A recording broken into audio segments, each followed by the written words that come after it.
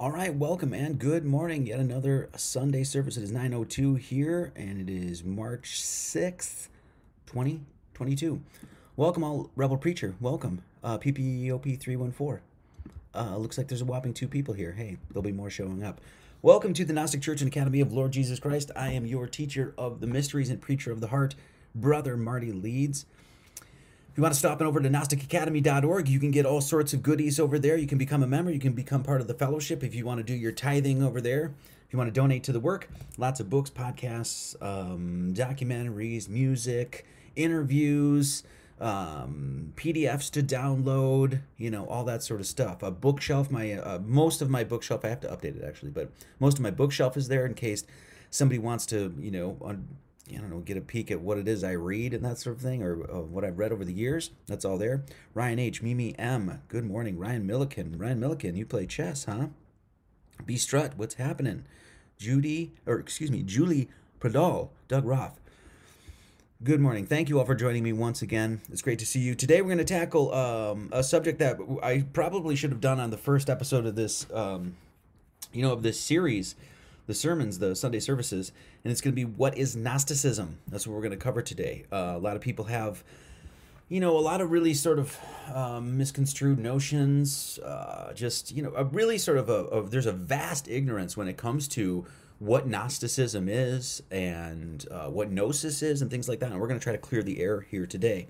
And that's essentially what it is I do. I try to take a lot of these topics that seem risque or the topics that are misrepresented, whether that's, Freemasonry, Kabbalah, numerology, Gematria, Gnosticism, and I try to basically take what you think you know about that, clear your head, and then try to actually give you real information, things that are verifiable, repeatable, demonstrable, so that you can actually come to these conclusions, not based on a bunch of opinions and conjecture and that sort of stuff, that you can actually really understand these things. And a lot of these, like I said, a lot of these topics basically are just, they're so misrepresented.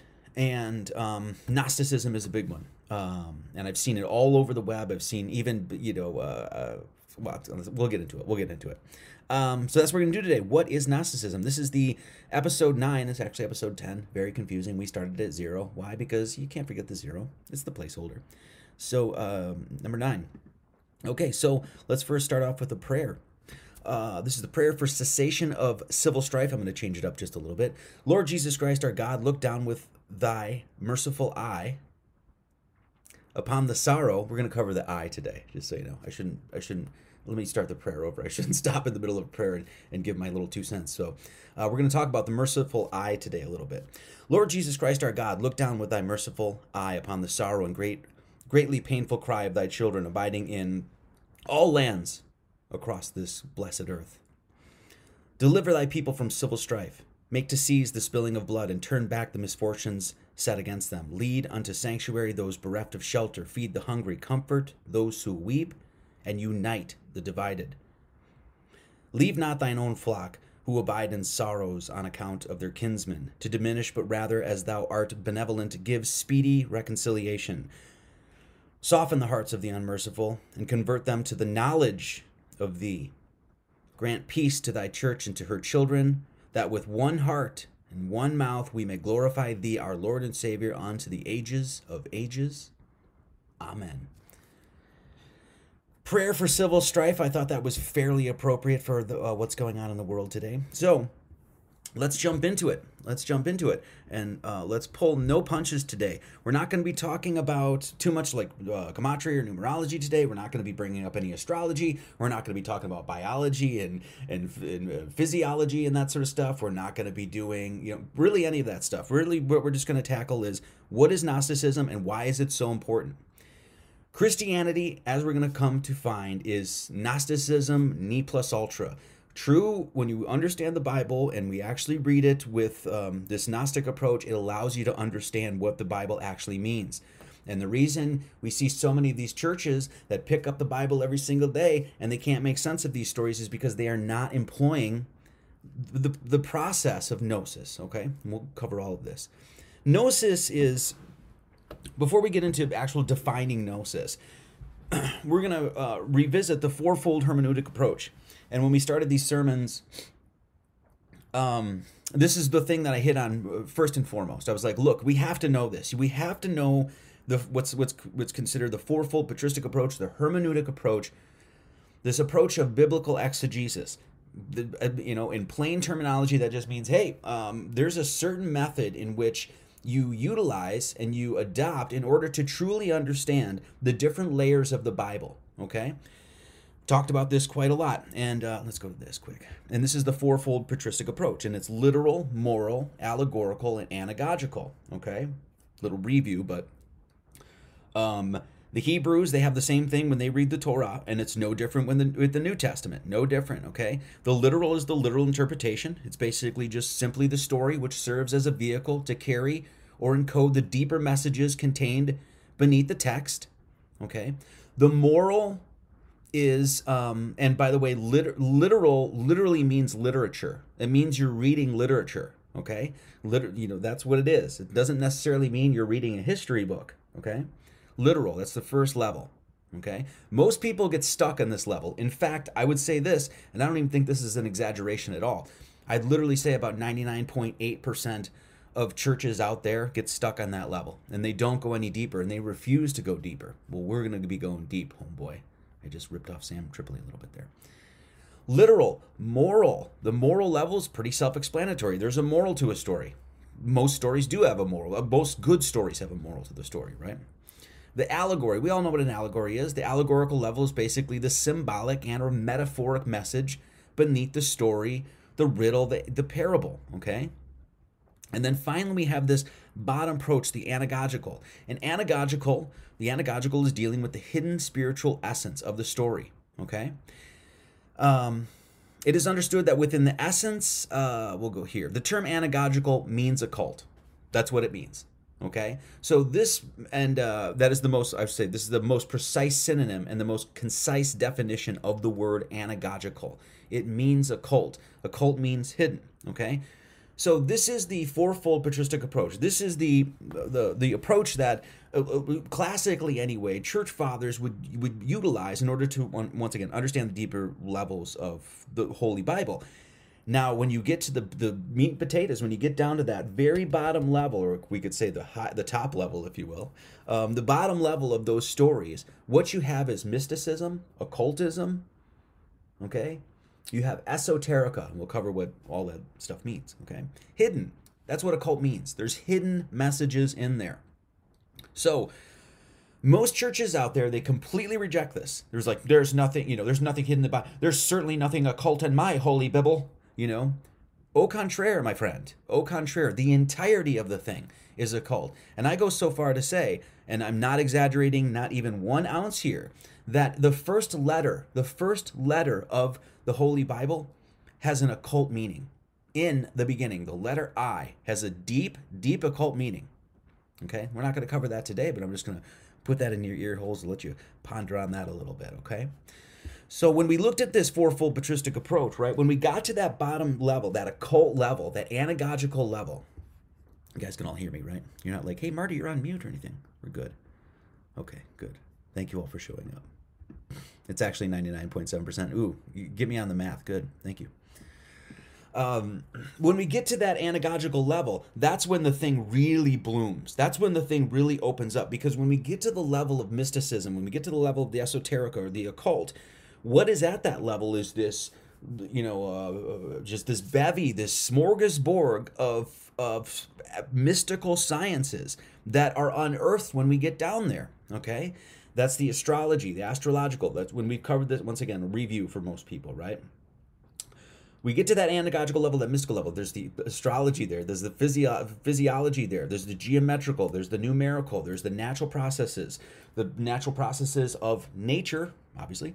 Alchemical processes of transubstantiation of your soul. Of course, we have the moral, the allegorical, there's a psychological, etc., etc., etc. This is when the stories actually bloom and this is what we've done in the last whatever it is, last 9 streams, we're like, look, we're going to go line by line through this thing, chapter to chapter, line by line, and we're going to pick apart every single word, and we're going to show you guys that absolutely there's math there, there's geometry there, there's astronomy there, okay? This is how the Bible is supposed to be read. In other words, if you are not bringing to bear on the Bible occultism, you're completely lost. And that's what happens with most churches today, and this is why they're completely lost. In fact, I'm at my folks' house right now, and there's a church right, it's right across the way, right?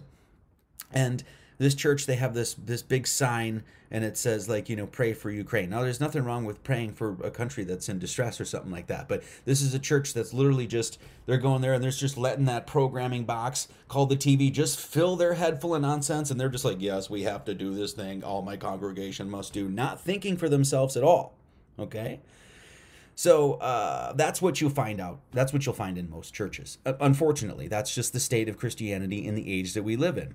But luckily for us, there's some folks out here that are trying to change that. Okay, we're trying to do some edumacating. Okay, so when we look at this anagogical, this is mysticism, and this is really what gnosis is. Gnosis is embracing mysticism. Period. Okay, we'll actually get into the definitions of Gnosticism. We're going to talk about the demiurge, and we're going to talk about all of that sort of stuff. But Gnosis, when you get down to the brass tacks, is the meat and potatoes of it. It's embracing mysticism. It's embracing the esoterica. It's looking at the Bible and realizing there are deeper levels of information, deeper levels of wisdom within these stories, and I want to know them. I want to know them. Synonyms for mystical, synonyms for esoteric, okay? Mystical, otherworldly, supernatural, magical, occult, spiritual, visionary, anagogic. Arcane, ooh, here's one. Kabbalistic, cryptic, enigmatical, esoteric, hidden, okay? Magical, metaphysical. This is all of these terms we could absolutely wrap up under, or put under the umbrella of gnosis. Okay. So what is gnosis? I'm going to read just a little. This might be a long one today, just so you guys know. Might go over a little bit. So hope you guys hang out. This comes from my book, The Peacock's Tales: The Alchemical Writings of Claudia Pavonis, and we'll just read it. Gnosis is a Greek term that means a mystical insight or direct knowledge from the divine, and is where we derive the English word know. So whenever you see the English word know, this is a direct correlation to the Greek term gnosis, which means knowledge. Now, true knowledge of where you are, who you are, the nature of God, what you're doing here, where you came from, and where you're going. That knowledge, divine knowledge, true knowledge is gained by communing symbiotically with the universe, and is not obtained, as currently believed, by being fluent and well-versed in the certainty of one's own limiting belief system. Wisdom and knowledge are not procured through endless regurgitation of previously confirmed facts, allegedly, by cataloging and analytically dividing nature into scientific specifications and subsections, or by becoming an expert in one's particular field of study. It's not how true knowledge is gained. Gnosis is achieved through understanding wholeness, through meditation on the eternal, by aligning oneself with the processes, laws, and inner workings of nature, and by allowing oneself to be a conduit for the creative force within creation. And this is the way, and we'll discuss this in just a bit. The way, okay? So this is what gnosis is. Gnosticism isn't a religion. Gnosticism isn't something that's like you sign up for, I'm a Gnostic and I'm at the Church of Gnosticism, and therefore I get this book and it's full of doctrines and dogmas and I've got to follow these things, and this is what Gnostics believe. When people repeat that sort of stuff on the web, it's like all the light bulbs go off in my head. It's like, well, that person has zero understanding of what they're talking about, right? Once again, we should expect that, being in the age that we're in. We live in a very ignorant time, okay? Gnosis, the Gnosticism is all based on gnosis, okay? So when we made the church here, and I decided to call the church the Gnostic Church and Academy of Lord Jesus Christ, it was very specific. I was like, no, we are a Gnostic church, and this is what Gnosis, and it's all based on this.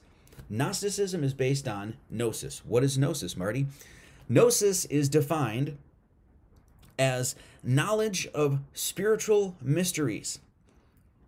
Knowledge of spiritual mysteries. This is what Gnosis is. Period.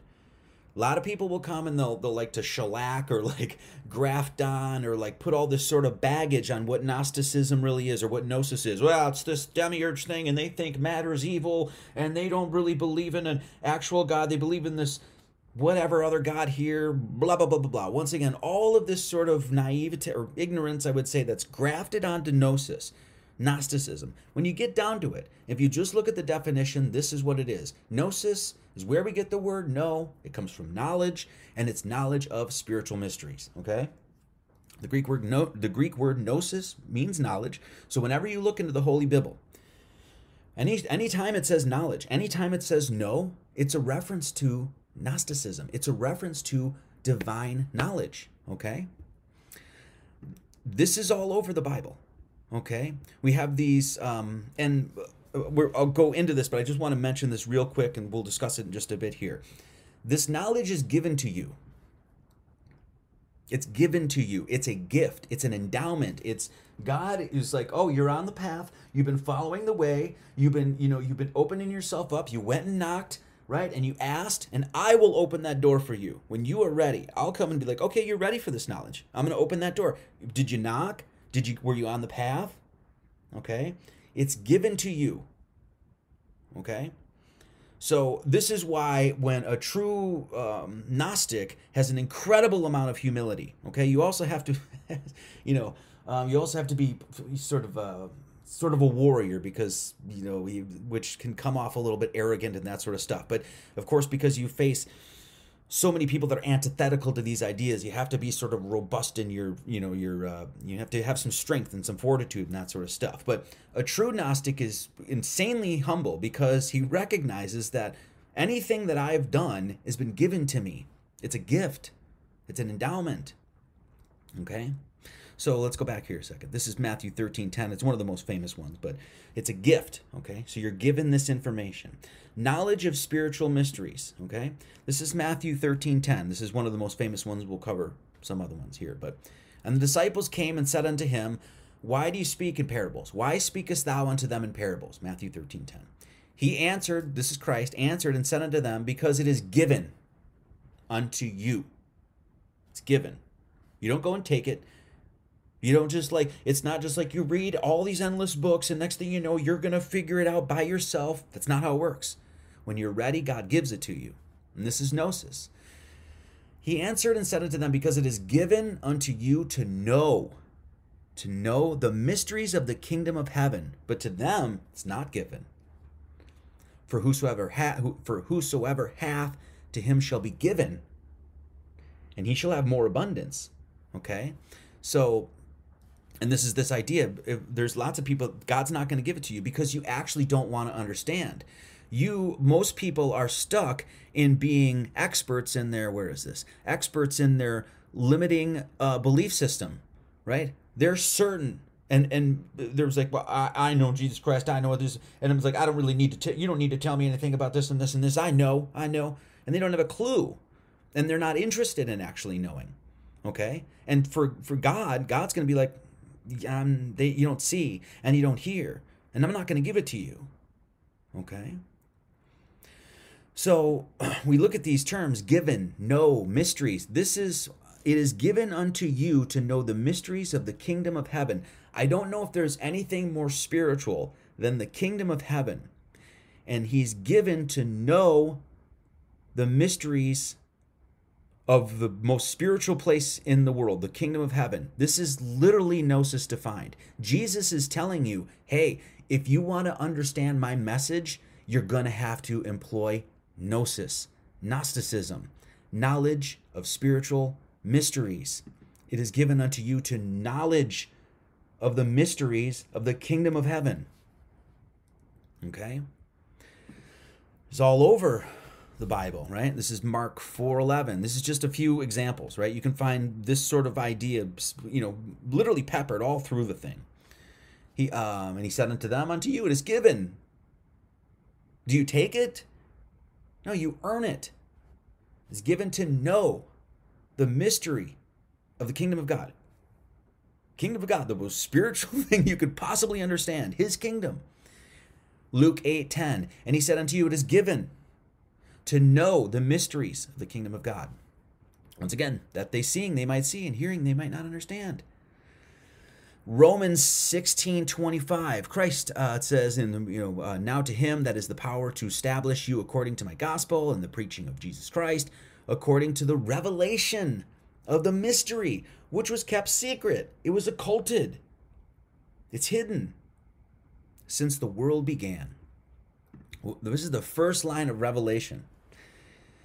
Revelation 1:1, right? The revelation of Jesus Christ, we're going to talk about Revelations a little bit, which God gave.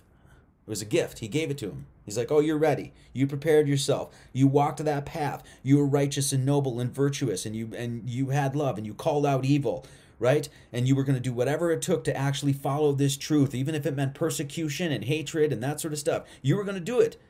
Okay? This takes fortitude and strength, because you get lots of hate for doing this sort of stuff. Like I said, I've said this many times. The most hate I think I've ever got online is from Christians. Why? Because what I'm essentially doing, not to try to piss them off or anything like that, but I come along and I'm like, look, I'm going to have to pull that rug out from under you. Okay? And they don't like that, okay? The revelation of Jesus Christ, it's a revelation. It's this moment of like, oh, aha, epiphany kind of thing, which God gave unto him. Okay? And he bare the record of the word of God. So gnosis is a mystical experience in which one gnosis is a mystical experience in which one has an experience and brings back higher divine knowledge from this experience. Okay?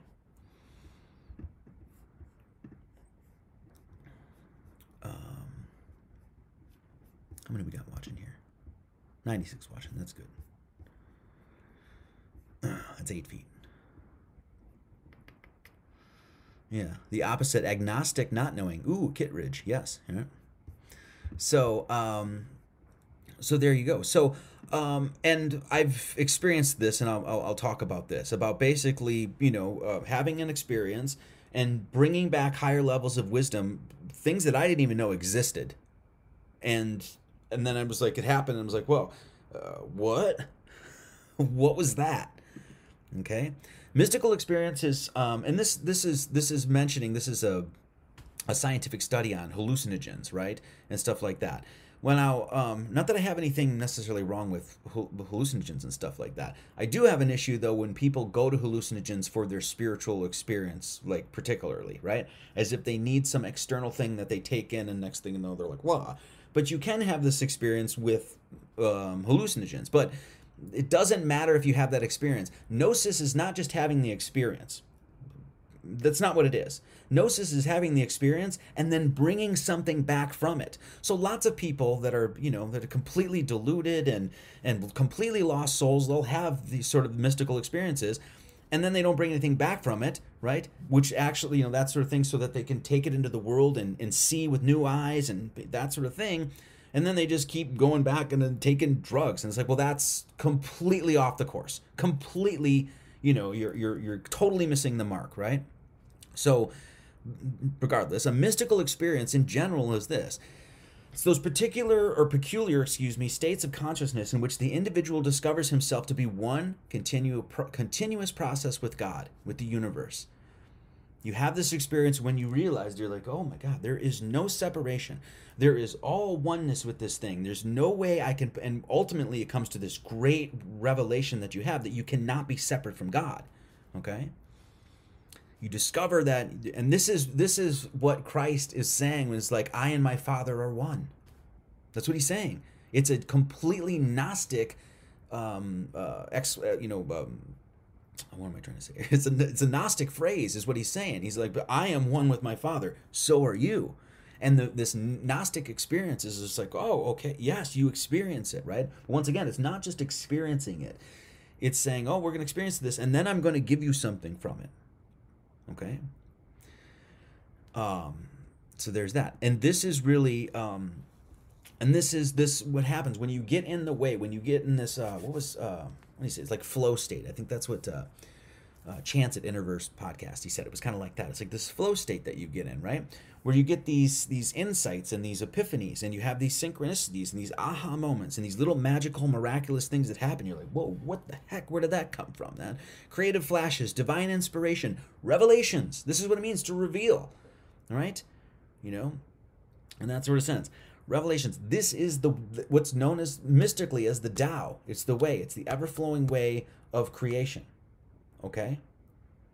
And this is what you want to get on. You want to get on that way. And this is what Jesus was saying, is that I am the way, the truth, and the life. I am this way. When you get on this way, you will find the truth of all things, and you will also find eternal life. This is the cryptic nature. Once again, when we talk about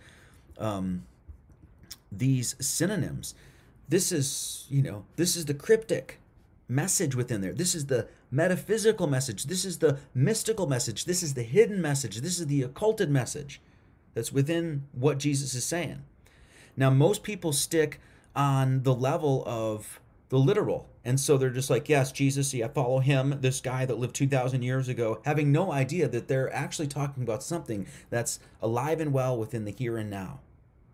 So they get stuck on this upper level, and they don't understand the anagogical. Okay? This is the way. And the way is, it's a classic mystical notion, right? The Tao. The Tao, the way, is the core and essence of Taoism and the major theme of the Dai Tao Ching, the oldest and most important classic on Taoism. There was a period in my life where I kept picking up. It was like I would read the Dai Tao Ching. I think I probably did it maybe like, I don't know, 3-4 years in a row or something like that. But I would read it every single year to see if I could understand it anymore. You know, like I could understand it further. It can be described as the idea of the primordial natural law. There's a law within nature. Who created that law? God, on which all of the universe has been given its shape and its mechanics. What is that? Its shape, its mechanics, its functions, its order. That's logos. Different terminologies to talk about the exact same thing. Also, this law keeps on ruling how all things in the world behave. Once again, this is logos. This is the order of creation. Okay? So,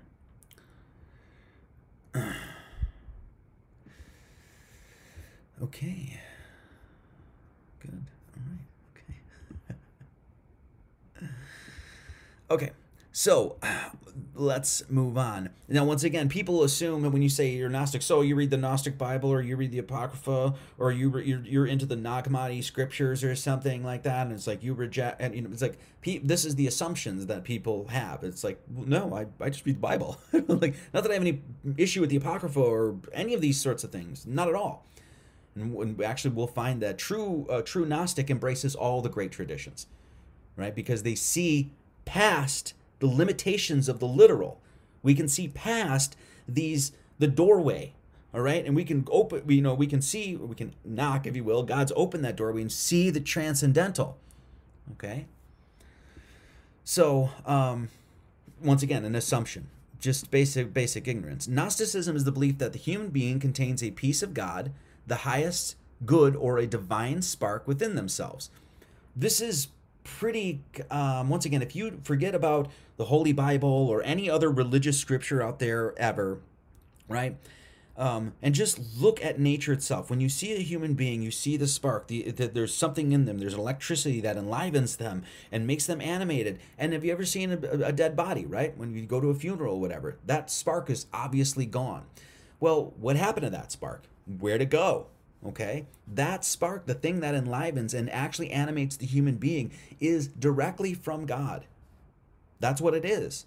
Okay, so Gnosticism is the belief that the human beings contain a piece of God. Well, Christianity is all about that. What do you think you're doing with that energy? You're trying to bring it home. You're trying to reach salvation, eternal life. Okay, So there's a piece within you that's divine, okay, which has fallen from the immaterial world, the spiritual, metaphysical, beyond the physical world into human bodies. That's what's happening to you right now. What do you think the fall of man is? I mean, we're essentially reading Genesis right here. Okay? But for some reason, lots of Christians be like, Gnosticism has nothing to do with Christianity. What? Okay? All physical matter is subject to decay, rotting, and death. This is the incorruptible way down here. This is sorry, I said that incorrectly. This is the corruptibility down here. That everything flows, everything moves, everything is passing, everything gets gone down here. Nothing stays, right? The only thing that stays is the metaphysical.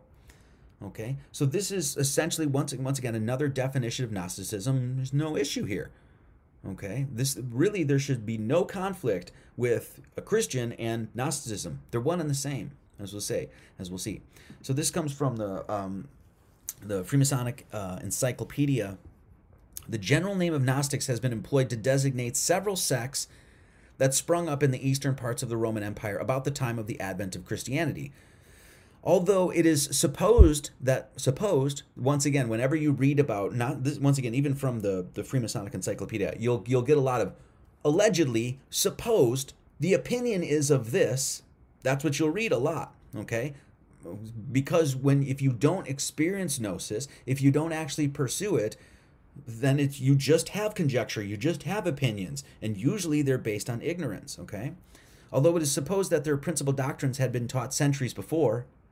In other words, what they're basically saying is what Gnosis is actually, what Gnosticism and people that pursue Gnosis, what they're actually teaching is eternalities, transcendental truths. Anyone knows that the doctrines of God were there at the very beginning, and they were there before the beginning. Okay. The word Gnosticism is derived from the Greek word gnosis, or knowledge, and was a term used in the earliest days of philosophy to signify the science of divine things, or superior or celestial knowledge. God has a science. This is what my book, Lord Jesus Christ, is all about.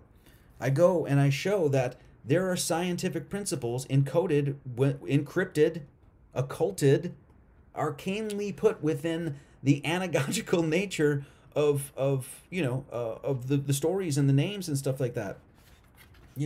Specific measurements, squaring the circle, the doubling the cube. A whole 550-page book exploring the science. Now, if you go to most churches today and be like, hey, did you know that your Holy Bible is scientific?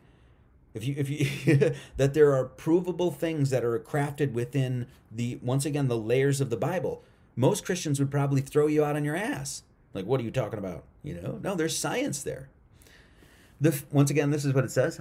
The favorite opinion of scholars is that the sect of Gnostics arose among the philosophers who were the converts of Paul and other apostles, and who were sought to mingle the notions of Jewish Egyptian school, the speculations of Kabbalists, once again, same synonyms we're talking about here, and the Grecian and Asiatic doctrines with the simpler teachings of the new religion which they had embraced. It's actually not a new religion. What they were doing was understanding transcendental truths. That's what a Gnostic does. They believe that the writings of the apostles enunciated only the articles of the vulgar faith. And we're going to talk about how the reason most people can't understand what some of these terms and things like that are thrown around that are related to Gnosticism, the reason they can't understand them is because they're looking at it with exoteric eyes, and you can't do that. You have to look at it through esoteric eyes. In other words, the reason most people can't understand some of these ideas within Gnosis is because they're looking at it from a literal point of view, an exoteric point of view. And they've abandoned the moral, they've abandoned the allegorical, and they've abandoned all of the anagogical. And so then they look at these ideas and they're like, this doesn't make any sense. This is completely antithetical to Christianity. Wrong. Completely wrong. Okay? As we just read, Luke and Romans and Matthew and Revelation. Okay?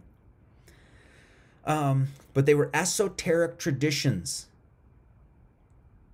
Esoteric traditions, if you try to understand it exoterically, you're never going to get any ground. You're never going to gain any ground. Okay? $5. Here's the truth, Marty. Thank you, Andrew Masonette. Thank you so much. Which have been transmitted from generations. These esoteric traditions have been transmitted from generation to generation in mysteries. It is given unto you to know the mysteries of the kingdom of God, which they gave the name Gnosticism or Gnosis. So it's eternal wisdom, caught up, eternal knowledge, caught up in esoteric traditions about the mysteries. That's what Gnosticism is. Okay? Completely in line with everything Christ taught, down to the words he used.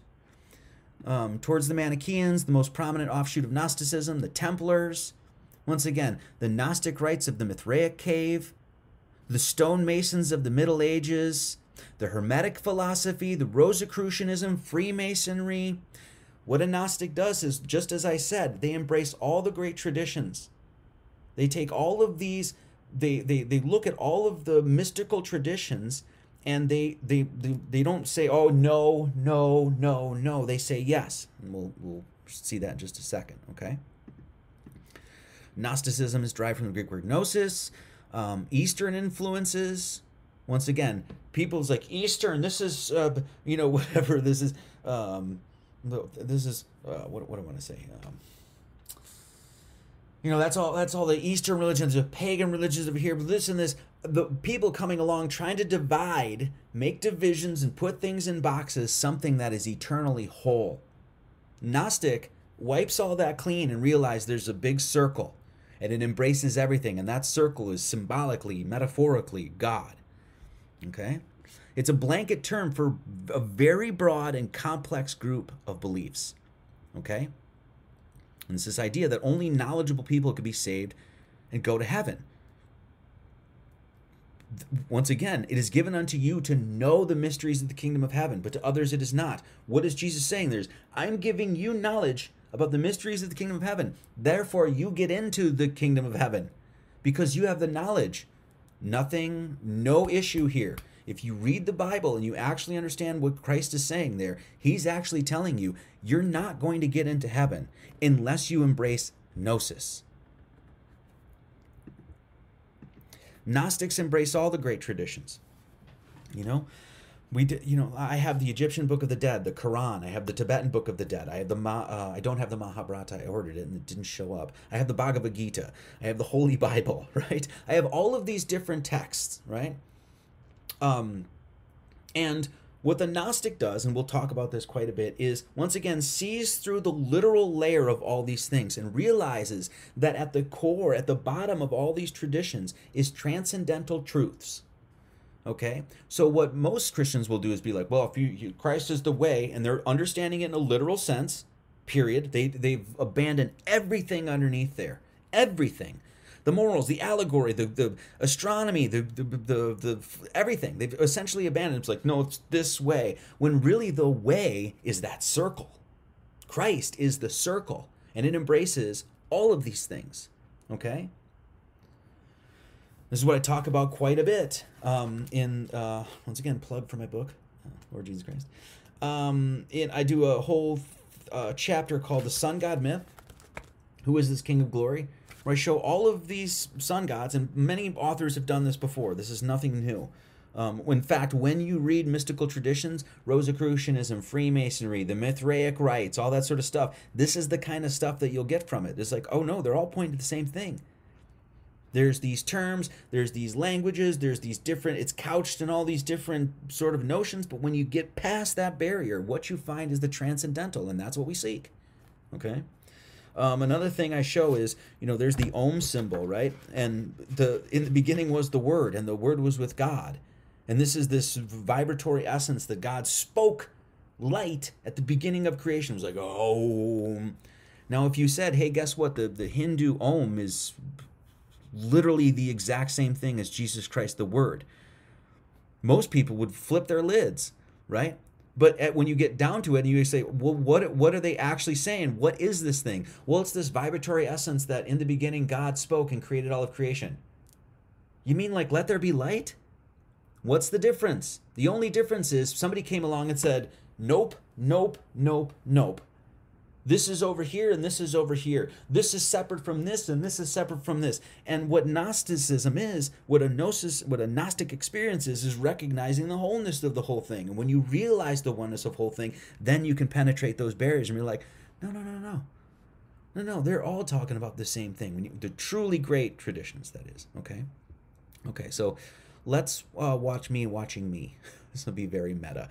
This is just a clip that I did. This is going to be a long stream, probably another 45 minutes or so. This is Chris Petkow is this guy.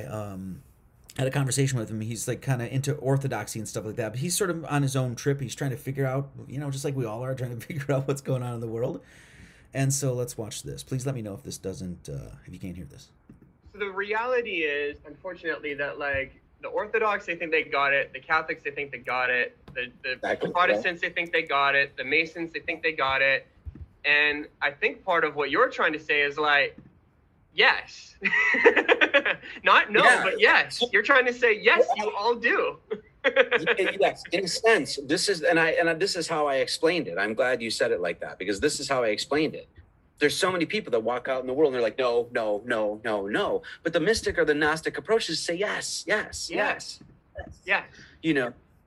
There's a few things that I think that I personally like, that a mystic, or that I like my bud Amor Russell, he's the same sort of thing. It's like a Gnostic approach is, number one, you don't reject other religions. It's not like you go around and be like, you're Hindu or Muslim or this, and so therefore you're going to burn in eternal Hades or whatever the heck it is. Those are your brothers. No matter what the religion is, those are your brothers. And Christianity, that is the core tenet of Christianity, as far as before I'd even got into Christian mysticism and all this other stuff. That's like one of the fundamentals of Christianity, is that all are your brother. Everybody, and you're commanded to love all, and commanded to love your neighbor, and commanded to love even your enemy. So the first thing to do is to look at all the traditions, the religions of the world, and not reject them. Realize that there's something transcendental within all of them. And when you really get to the core, there's something that is beyond the divisions, clearly. And so that would be an approach that I think is not shared by a lot of Christians, which I think is absurd. A Gnostic also looks into the Bible and realizes that there are great mysteries within it, that there's layers upon layers, and that there's symbolism, and that there's astrotheology, that there's great philosophies within there, parable, riddle, allegory, blah, blah, blah, blah, blah, of course. But richer than that there's, as I do, there's mathematics in there, there's, and that whole spectrum, as far as I've come to understand, and one of the reasons I've even been offline lately too, is completely rejected. Completely. Right. And this is the issue. Let's get back to this fourfold patristic approach. Okay? We have that literal, and there's all of this stuff underneath. And the very tools you would need to unlock all of those mysteries, employing alchemy, hermeticism, astrology and astronomy, understanding that the human body is a reflection of the stars above, numerology and gematria and geometry, all of that stuff, the modern churches reject all of it. They literally throw it out, and they're like, that's all devil worship. And the very patristic approach, this biblical exegesis, the classic method, is telling you, what are you doing? What are you doing?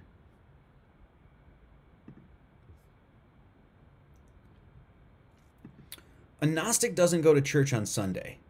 Might go to church on Sunday. Don't get me like to mention Amor, right? Like Amor is he's been I think a Rosicrucian. He's been a Freemason. He's done Course of Miracles. He's been sort of all over and read all sorts of mystical texts and stuff like that. Do you know what he'll do? Like the last time I talked to him, he was like, yeah, I think he said he went to a Mennonite church or something like that. Not to like go and sign up at the Mennonite church. He just goes and prays with them. That's what you're supposed to do.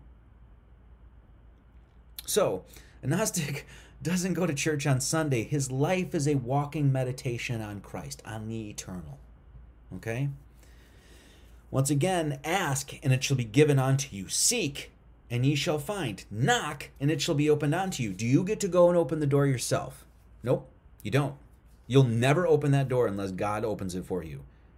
And you're never even going to, and that's never going to be opened unless you go and ask the questions. Most people don't ask the questions about what are the deeper meanings of this story? What is the mystical, what is the allegory I can take from this? How do I embrace these ideas in my own life? What's the deeper messages here? They reject most of it. Okay? So, I'm going to read this. This comes from the Peacock's Tales once again. Self-centered as it may sound, the question that I consistently asked throughout my investigation into the universe was, what does all this have to do with me? Sounds self-centered, but at the end of the day, this is the question you must ask yourself. Why am I here? What am I doing here? Where did I come from? Where am I going? What is the purpose of Earth? What is my purpose? What is the meaning of life, and what is the meaning of my life? Okay? It's not self-centered, it's centering the self is what you're doing. Okay? Through my own personal experience with years of pursuing a personal philosophy and a certain line of thinking, which was ultimately opening up to all this stuff, I saw many correlations between theology, mythology, philosophy, and the sciences. These subjects did not seem like separate entities, but rather different aspects of an interwoven whole. I had no set beliefs going into my pursuit. I wasn't agnostic, atheist, Christian, Muslim, or Jewish. I was not and am not a Freemason or a member of any sort of secret society or brotherhood. I'm not, I don't consider myself Democrat or Republican. I'm not specialized in any particular field of research. The only thing I will say is that for many, many years, I was completely open-minded and pondered deeply upon all the information I would accrue and gather. Moreover, my goal was not to induce my own wild theories and opinions on the world, but instead to deduce the answers from the essence of the universe itself. In short, I was searching for gnosis. Okay? And when you realize that gnosis is the recognition of eternal oneness, this is monotheism. People think monotheism is like, oh, these three Abrahamic faiths, which apparently don't agree with one another, they all have the same, they're all monotheistic, which means one God. This, once again, when we understand this esoterically, this is wholeness, totality, unity, and oneness. So it's like, which one is it? Is it Christianity over here? Is it Judaism over here? Is it Muslim? Islam over here? Is it Taoism? Is it blah, blah, blah?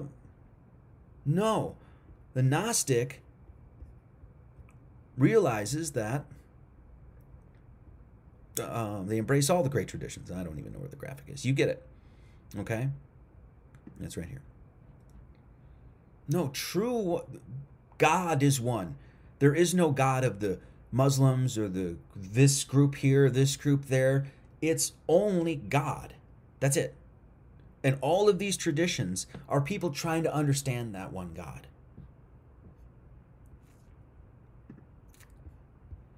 And a lot of them botching it, as we see, terribly. Okay? So let's look at Christianity.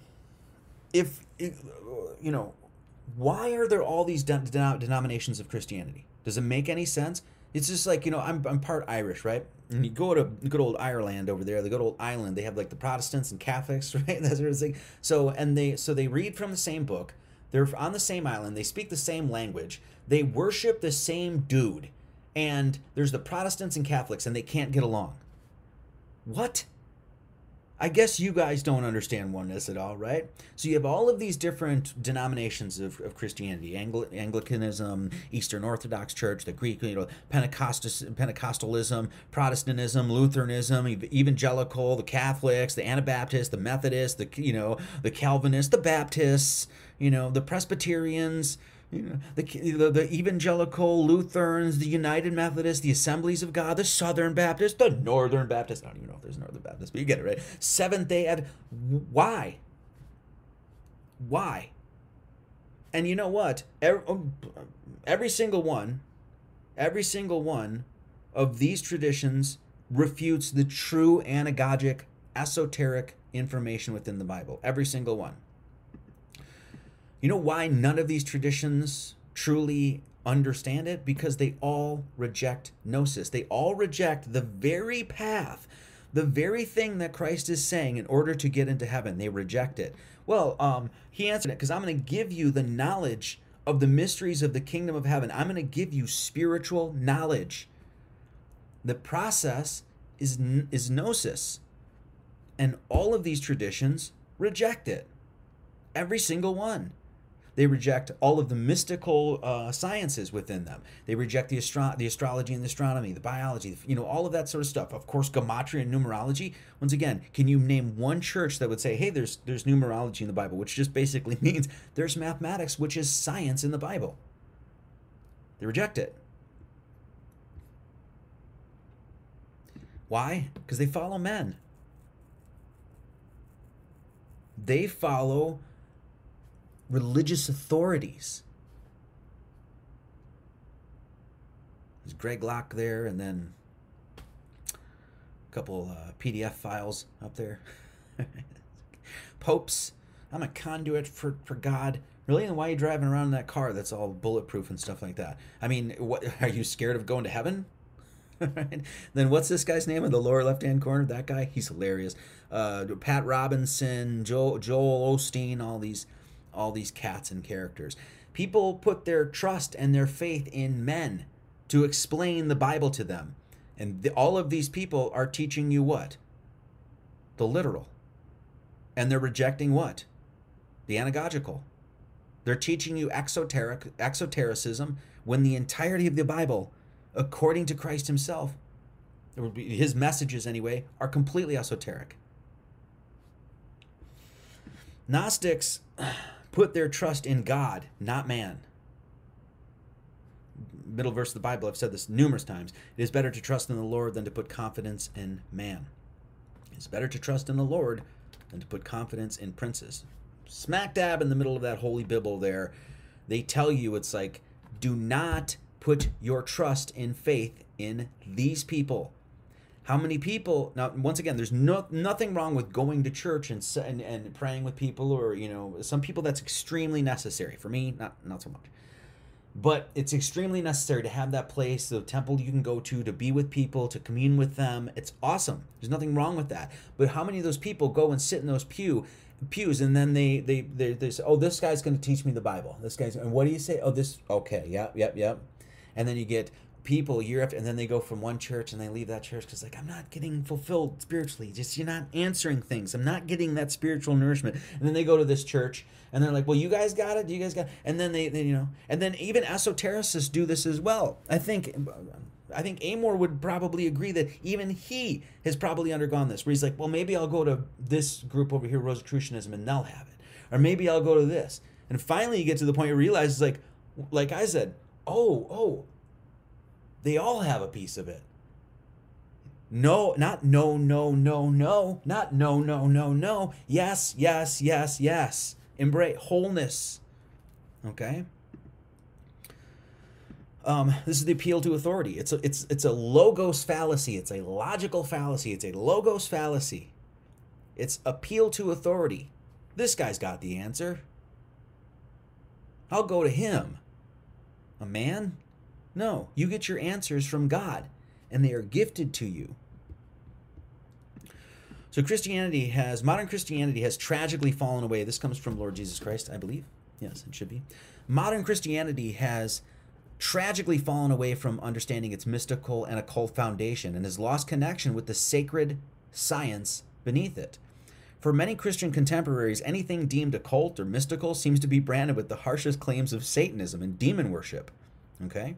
And if you guys want a little taste of that, go watch the conversation I had with Brother Augustine, where he was literally like, you've got devils in you. And I'm just like, well, there's hidden stuff in the Bible, just like your tradition teaches. Devil worshiper. It's like literally completely off the course. Not even close. But wraps himself up in Christianity. I'm a man of Christ. You are so far off the path. For many Christian contemporaries, anything deemed occult or mystical seems to be branded with the harshest claims of Satanism and demon worship. From such often completely unfounded, uneducated, and wildly ignorant assumptions, Belief systems are often formed, and that's exactly what all of these denominations are. It's not the way, the truth, and the life. It's a bunch of belief systems.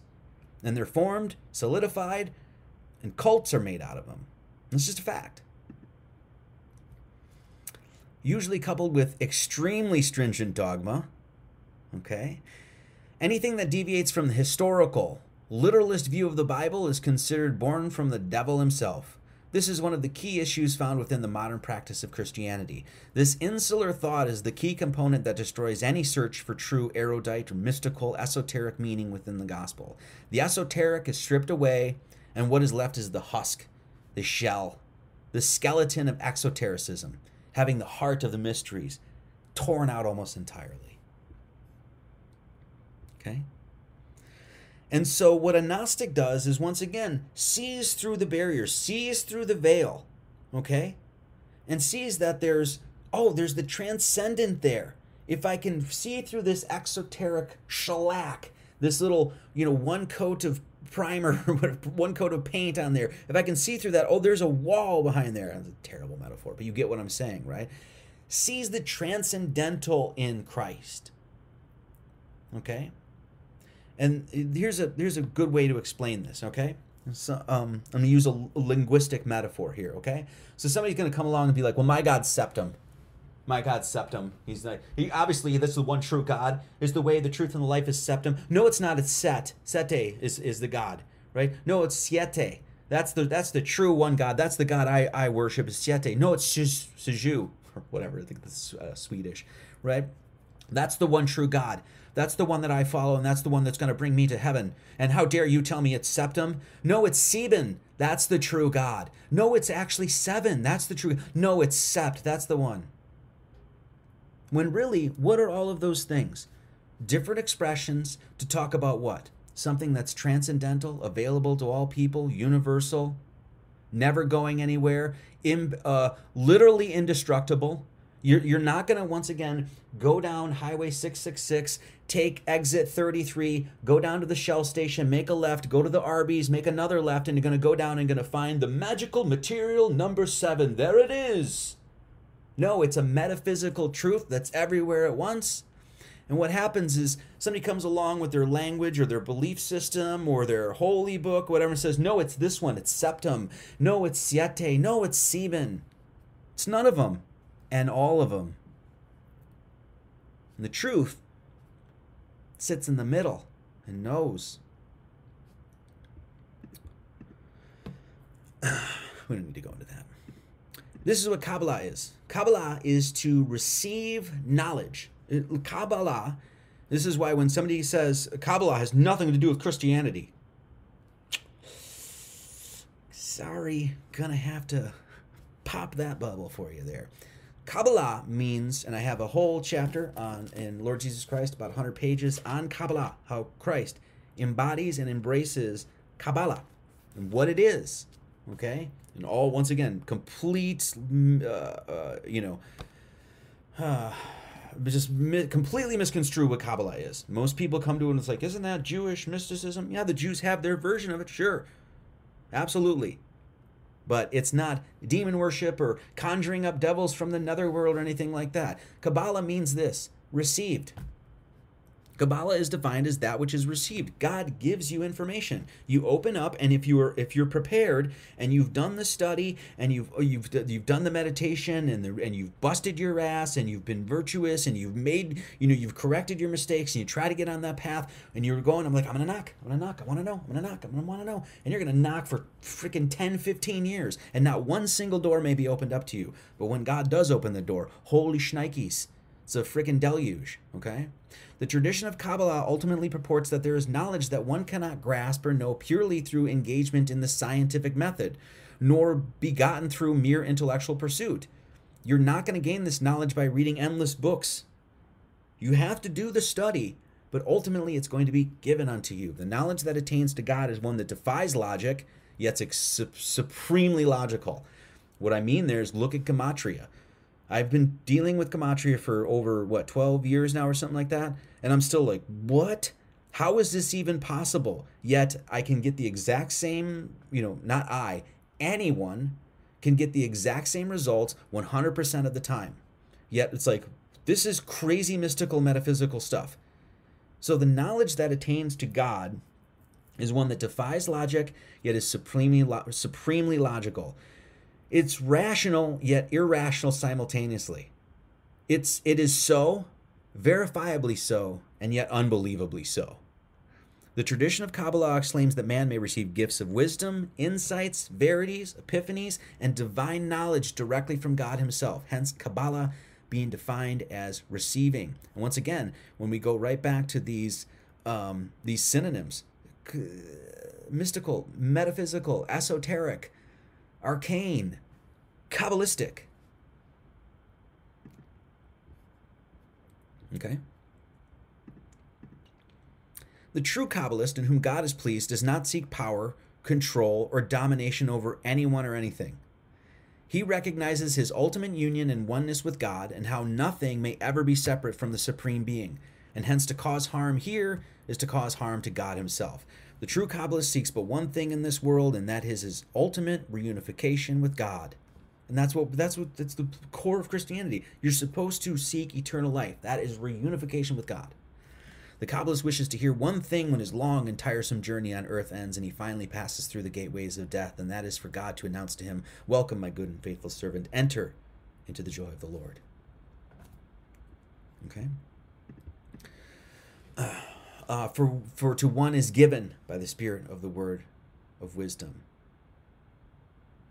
So this is 1 Corinthians 12:8, and these are these. In fact, Amor just mentioned this, I think, 2 videos ago, one last video, not sure. These are the gifts of the Holy Spirit. Okay, for one is given; it's a gift. You receive it by the Spirit of the word of wisdom. To another, the word of knowledge, gnosis. To another, the gifts of healing.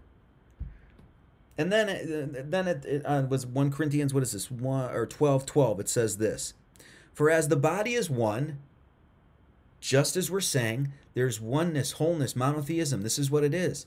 People want to say that, oh, the Hinduism is different. When you get to, once again, when we get to the transcendental truths within them, they are all talking about the same thing. Hinduism has nothing to do with the Norse stuff, and the Norse stuff over here has nothing to do with Taoism, and Taoism certainly doesn't have to do with Buddhism, and Buddhism has nothing to do with my Christ. Wrong. It's oneness. "For as the body is one and hath many members, and all the members of that one body, being many, are one body, so also is Christ."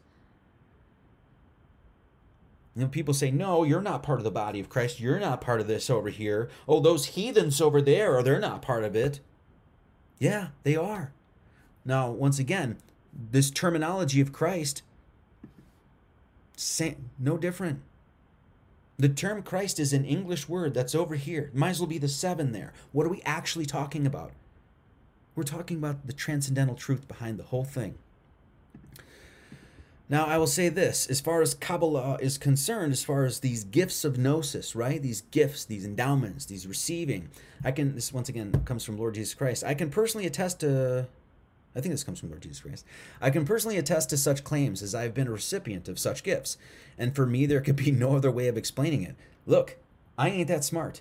Or at least, maybe I've gained wisdom over the time because God has given it to me. But, I've had my head squarely up my sphincter for many, many years, right? I'm not some genius guy that just, no, right? I did the work and received these things, and I can't take credit for it. The whole of the work that I've put forward within the text you are holding certainly cannot be possessed by me, nor was invented by me, nor has it been created by me, but rather the entirety of the work that I have offered to the public has been undoubtedly a collection of epiphanies, flashes of inspiration, and offerings from on high that I certainly cannot take the credit for inventing or creating. The only answer that is reasonable and makes sense is that I was graced enough and rewarded enough in my own spiritual journey that God saw fit to bestow those revelations upon me.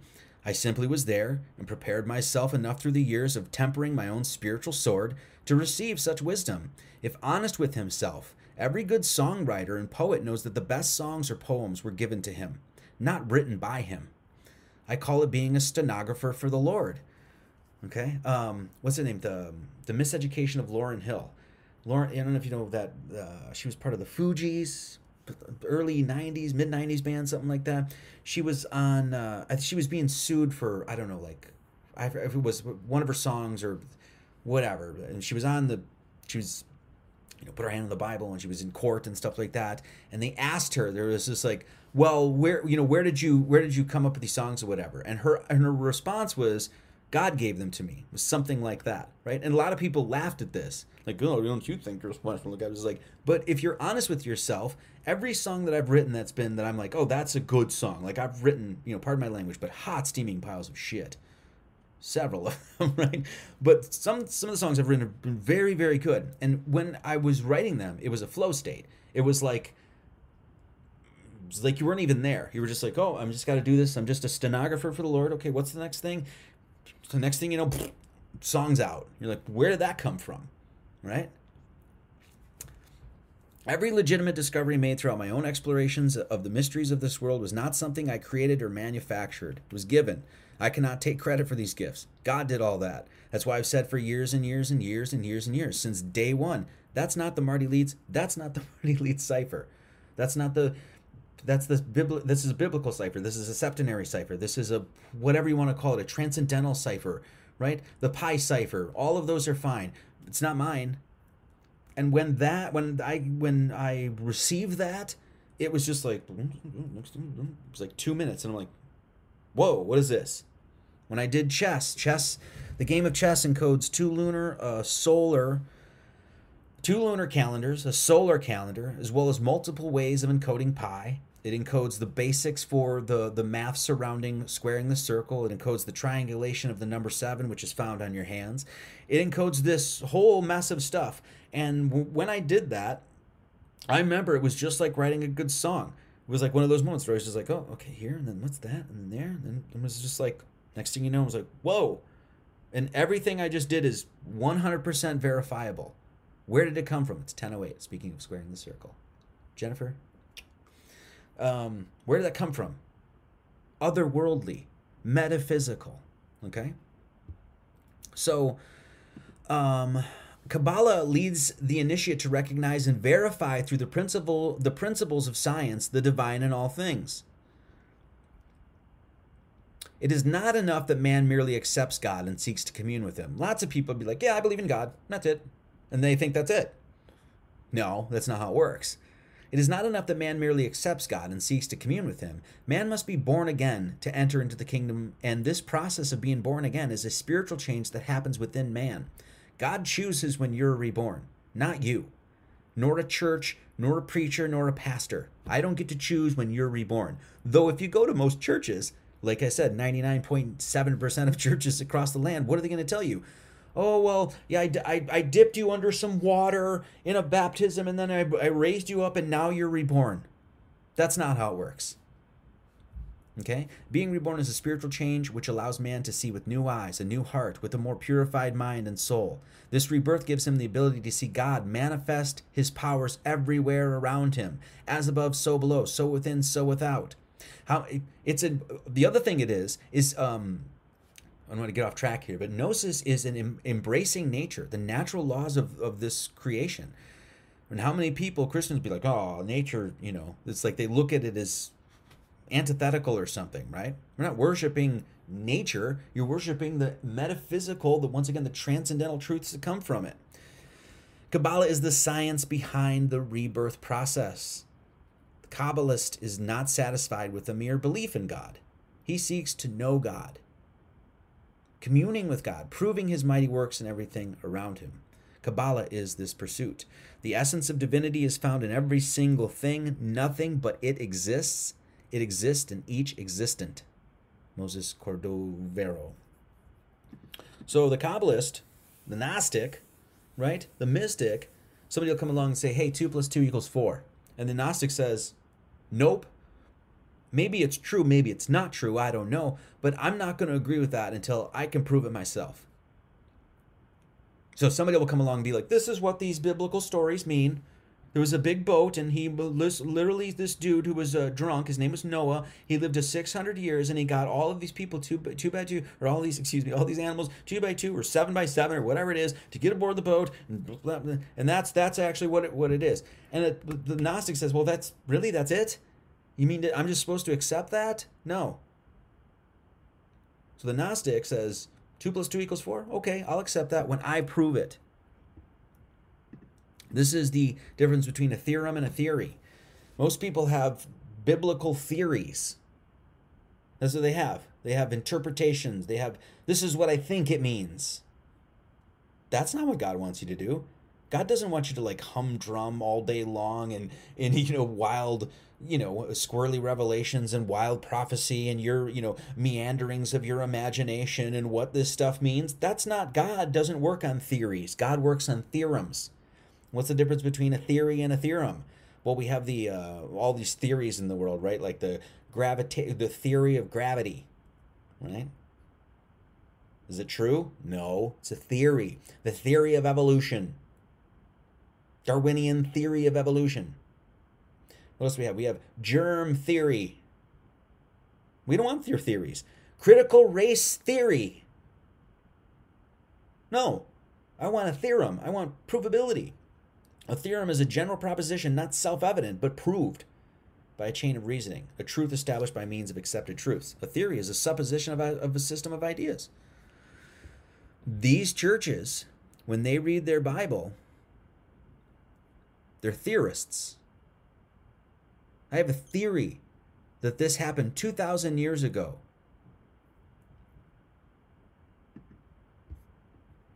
Who cares about your theory? Okay? We want to know. This is Robert Frost, right? We dance round in a ring and suppose, but the secret sits in the middle and knows. We dance around in a ring. There's the big circle, the big embracement, the totality of God, the oneness of God. And so many people are dancing around it, supposing, theorizing, concocting ideas in their head. But the secret, the occult, the true message sits in the middle and knows through gnosis. So let's talk about this idea of two things that are usually shellacked, like I say, sort of grafted on, thrown onto Gnosticism, and that's this idea of the demiurge, okay, and matter is evil, okay? First thing I want to say is that's not necessarily what Gnostics believe. Yes, Gnostics in the past have embraced those ideas. I'm not saying that, but it's not like because you're a Gnostic or you pursue gnosis that all of a sudden, like I said, you get this little book of doctrines and dogma, and apparently, oh, what do we read? Oh, okay, matter's evil, and we believe in a demiurge. That's not how it works. Though once again, if you go and ask 99.87% of those churches, or even people online that are alleged truth seekers, that's the kind of stuff that they'll spit out. Okay. And this is what you'll read. Gnosticism is a prominent heretical movement, right? Which is they're already like, admonishing it. It's like, oh, it's heresy, right? Is this heresy? Let me ask you. Sorry, this is going to be a long one. Is this heresy? When Jesus said, "It's given unto you to know the mysteries of the kingdom of heaven," and then we define gnosis as knowledge of spiritual mysteries? How is that heretical? How is that antithetical to Christianity, to Christ's doctrine, to his message?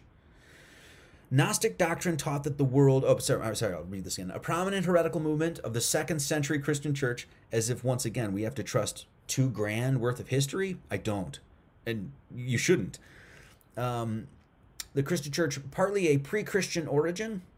Once again, when we talk about pre-Christian, they're just talking about transcendental truths, things that have been with us since the very beginning. Gnostic doctrine taught that the world, which, by the way, Christ was with us in the beginning. The Bible talks about that too. So there's that. But Gnostic doctrine taught that the world was created and ruled by a lesser divinity. And this is this idea, the demiurge, and we'll get into this. Okay. And that Christ, which, by the way, sorry, I keep stopping myself. But out of the 12 years that I've been online, has anyone ever heard me talk about me worshiping the demiurge? Have I even brought it up once? Yet I'm a Gnostic. So I guess what they're saying here is not true, right? or at least we'll explain this, okay?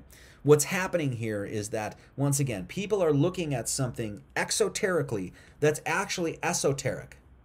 There's esoteric notions, there's deeper levels of meaning. And people look at this literally. They look at this surface level, and then they come to the conclusion, that's devil worship. And that's the problem.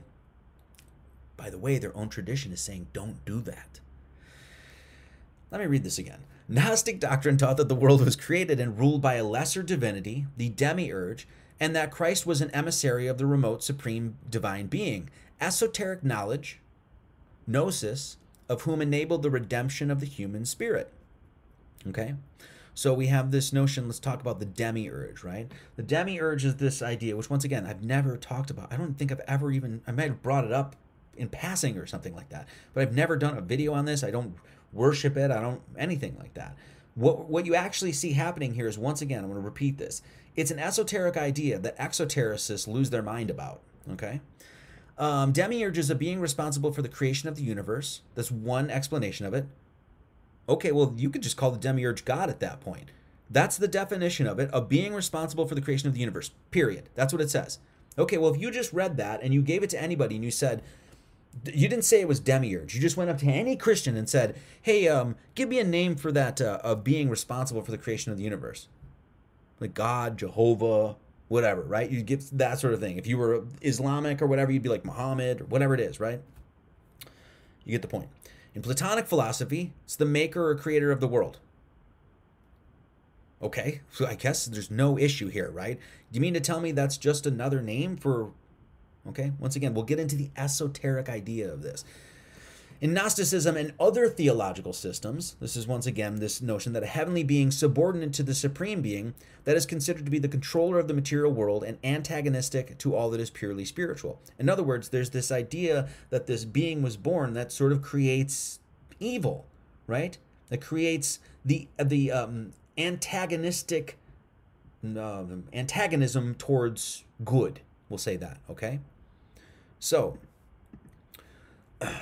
and this is, it goes on to say, these various groups, once again, there's not like some umbrella doctrine, dogma that the Gnostics all believe, okay? So, and when people say that, it shows they really don't understand Gnosticism. These various groups emphasize personal spiritual knowledge, gnosis, above the orthodox teachings, traditions, and authority of religious institutions. Amen. Amen.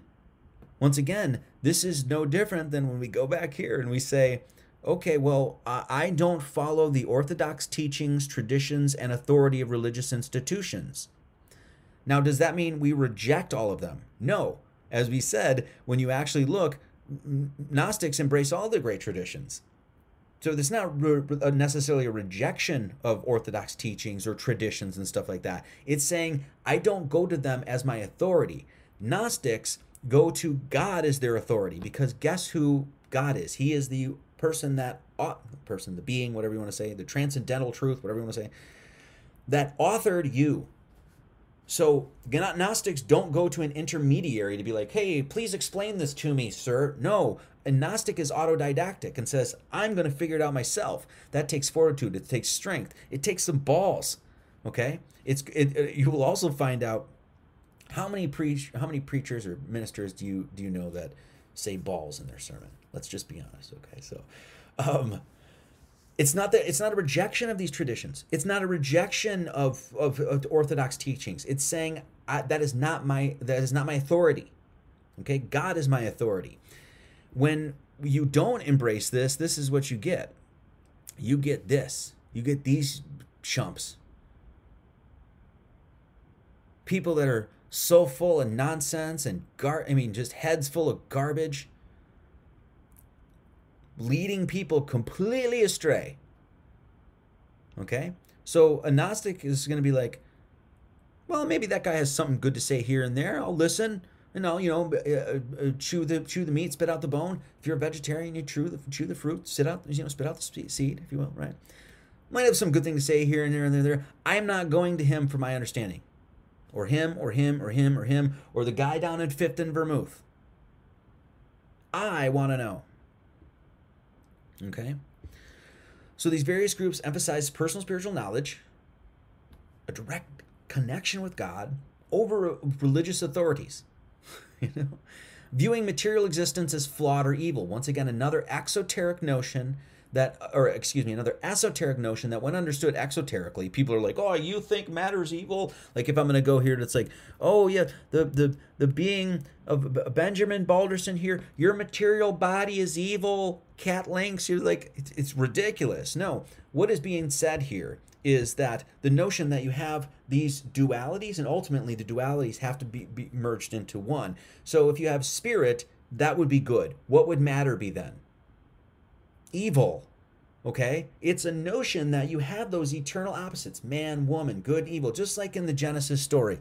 You hear all these people that say it's like this sort of like you know, that Adam and Eve, and they were in the garden, and Eve ate from the tree. Okay, so you have Adam being the good guy, and then Eve is obviously, you know, she did the evil thing. So I guess women are bad and men are good. You know, this is this absolutely childish way of looking at this stuff. So when somebody comes along as Gnostics view matter is evil, no, the material world is where evil is allowed to exist. Okay? Upstairs in heaven, in the wholeness of God, there is no separation. There is no good and evil. There's just God all day long. Okay? Once again, an esoteric idea that when understood exoterically looks, you know, well, what do they think? Everything's evil down here? Obviously not, okay? Gnostics considered the principal element of salvation to be direct knowledge of the supreme divinity in the form of mystical or esoteric insight, okay? Same thing. Where am I? Oh my God, I lost myself. Oh, okay. So the main fault in understanding Gnosticism is the lack of understanding of the esoteric and the exoteric. You know, the doctrine was everywhere held by the chiefs of Gnosticism. This was that the visible creation was not the work of a supreme deity, but of the demiurgus. Demiurge, a simple emanation and several degrees removed from the Godhead, the unknown, to the latter indeed styled by them the unknown Father. They attributed the creation of the intellectual world, the eons, and the angels, while they made the creation of the world of matter as the work of the demiurgos. Okay. So let's just define esoteric and exoteric quick, and then I'll give you an explanation of what the esoteric meaning of that is, okay? Once again, viewing it literally, it's just like, what, they believe in this thing other than God? And no, not at all. Gnostic understands oneness. There is only one God, monotheism.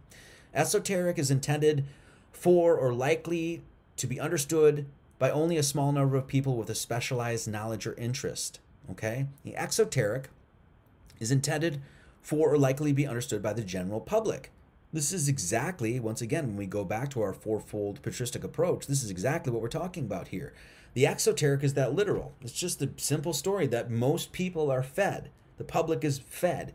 And they're like, this is what it means. Right? And the esoteric is saying, oh Lord, there's a lot of layers to that onion. Okay? Metaphysical truths, arcane wisdom, knowledge of the divine, okay? So when we hear this idea of the demiurge, people are like, oh, they believe in this thing that's other than God and it's created the world evilly. No. This is from Godfrey Higgins, and this should give you a better understanding of the esoteric notion behind what the demiurge is, which, by the way, once again, have I ever talked about this at all? No, right? Because I'm explaining things always in the esoteric notion. So anyway, Godfrey Higgins, this comes from Anacalypsis, an attempt to draw aside the veil of the Satiac Isis, I think is how you say that. There's 2 volumes of books. They're fat. A lot of good information in these books. Some crap too, you know, as you will have. But this is what Mr. Higgins says here. He says, all things are derived by emanation from one principle, and this principle is God. Period. Full stop. It's not like, well, there's this thing here, and then there's this other thing here called a demiurge. No. All things are derived by emanation from one principle, and this principle is God. Period. Full stop. From him, a substantiated power immediately proceeds, which is the image of God, and the source of all subsequent emanations. Okay? So, the reason that we have to have this second emanation, the basically what you have is God with his wholeness, right? And then you have this separation, or at least perceived, right, illusion of separation that comes from this one source. And there's subsequent emanations. The reason it has to be this subsequent emanations from this is because we can't know the eternality and totality and universality of God, because if we could know it, we would automatically be sucked up into its greater whole. We can't stand outside God and be like, oh God, this is what you look like. Oh, nice curves. Doesn't work that way. Okay? So everything is these subsequent emanations. This is where Kabbalah comes in. What do you think the 10 emanations of God are talking about? They're talking about a science behind this idea. Okay? Let's read it again. All things are derived by emanation from one principle, and this principle is God. From him, a substantiated power immediately proceeds, which is the image of God. God made man in his own image. In the image of God created him. It's imagination. That's what that root of the word comes from, by the way. And the source of all subsequent emanations. The second principle sends forth by energy of emanation other natures, which are more or less perfect according to their different degrees of distance in the scale of emanation from the first source of existence. So you have this first source of existence, and then you have the falling away from this first source. And the subsequent falling away, emanating out, is what are we talking about here? In the beginning, God created the heaven and the earth. We've fallen from this metaphysical, spiritual place, and then we're falling into dense materiality. And this is emanations from that first source. Okay? This first source of existence, in which constitutes different worlds or orders of being, all united to the eternal power from which they proceed. Matter, the material world, earth down here, is nothing more than the most remote effect of the emanative energy of the deity. So this matter, in this sense, because we're so, once again, in perception and the illusion, that sort of thing, separated from God. What was this saying? A remote effect is nothing. This is where evil comes from. And so when we say, oh, Gnostics view matter as evil, this is a deeply esoteric idea, or esoteric, I'm losing my train of thought here. This is a deep esoteric notion that is explaining literally how the world is created and how you can actually come to understand that world as God put it onto two hands here and onto 2 feet. Emanations. So matter is nothing more than the most remote effect from this purity. Okay, the emanative energy of the deity. The material world receives its form from the immediate agency of powers far beneath the first source of being. Evil is a necessary effect of the imperfection of matter. So when we say matter is evil, it's not saying, oh, matter is evil, stay away from everybody here or whatever. It's like, no. It's just basically saying that this is the place in which evil can exist, because up in that first source doesn't exist, because it's wholeness, it's oneness. Human souls are distant emanations from deity, and after they are liberated from their material vehicles through gnosis, will return through various stages of purification to the fountain whence they first proceeded. Okay, so we have this idea of the unknowable God. You can't know total unity. You can't know that perfection of unity and totality here, because once again, you can't stand outside to look at it. Okay, you can't do that. To actually know God, in this sense, would be to go merge right with it. Okay, the Bible even talks about this. Once again, when you read this esoterically and realize there's anagogical, truths here. Forget what this is. Oh, I don't know which verse this is, but it says, "For all that is in the world, the lust of the flesh, these are the evils, the lust of the eyes, and the pride of life, it's not of the Father." Well, who is it from then? Who's it from? If it's not of the Father, who's it from? For all that is in the world, the lust of the flesh and the lust of the eyes and the pride of life is not of the Father? So is it from the demiurge? What are you saying, Holy Bible? But is of the world. That's because this is where evil makes this is the playground of evil. It's the playground of good and evil, of course. And of course, as we see, evil is a necessary, what did he say here? Evil is a necessary effect of the imperfection of matter. We are cast down into imperfection to find the perfection, to find the logos, to find the order. Okay? And the world passeth away. It's corruptible. God is incorruptible. God is eternal. Here it's temporal, temporary. Okay? Notice tempo means time. Okay? So the tempo, temptation, tempted into time. Look at those words. Okay? But he that doeth the will of God abideth forever. Once again, you're in that imperfection. When you're on the way, the truth, and the life, and you find that perfection, then you're abiding with God forever, because God's like, oh, you understand oneness. You understand that there is only this truth. Okay. Once again, teaching that this idea that Gnostics teaching that the material world, is the imperfect creation of a subordinate power. Okay. Once again, esoteric language to help you understand the emanations of falling away from perfection. And the unknowable divine being. Once again, you can't know it, because if you knew it, you'd be sucked up into its greater, you'd be immediately magnetized, or brought into its greater wholeness. And the soul can transcend material existence by means of esoteric knowledge, which is exactly, literally word for word what Christ was saying. There's another mathematical analogy we can take to this unknowableness, right? You say, what's pi is known as a transcendental number. We deal with pi a little bit on this channel here. So pi is a transcendental number, okay? And before I get on to this, let me just stop here. I know we're going long today. I really wanted to cover this because lots of people have all these questions about Gnosticism. So 136 watching, thank you so much. I want to make sure I didn't miss any.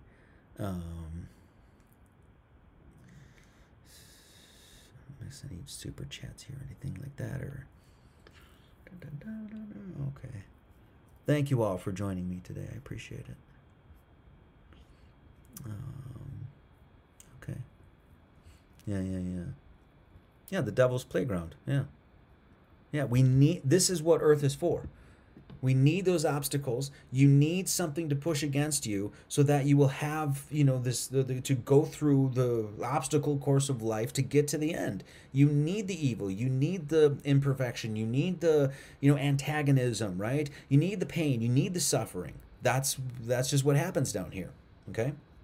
So let's make a mathematical analogy to this unknowable being, right? So pi is a transcendental number. It's an infinite and transcendental number, and it's 3.141592653589793238466, blah blah blah blah blah. It just goes on and on and on and on and on and on. You can't, just goes on. I think they've calculated, I don't know how many billion digits of pi thus far, or whatever, right? This is a mathematical metaphor. Here is the most important word I'm going to use: metaphor. So pi is this essentially transcendental number. It's actually unknowable, right? You can't actually know pi because it's this endless number that goes infinitely to the very end. So you could say, well, what's pi, right? Well, it's 3.1415926535889. No, it's not. Because it's actually 3.1415926535897, blah, blah, blah, blah, blah, right? And you say, well, no, it's actually not that, because it's actually 3.14159265358979323, blah, blah, blah, blah, blah. And it just goes and goes and goes and goes and goes and goes and goes and goes and goes, and it's infinite and never stops, and you'll never see the tail end of it, which means we're never actually using the true number of pi every time we use pi down here. Every single time. This is something I've talked about infinite, I don't know how many times, that we always have to use an abbreviation and an approximation of pi, whether that's 3.14, 3.142, 3.141, 3.1415.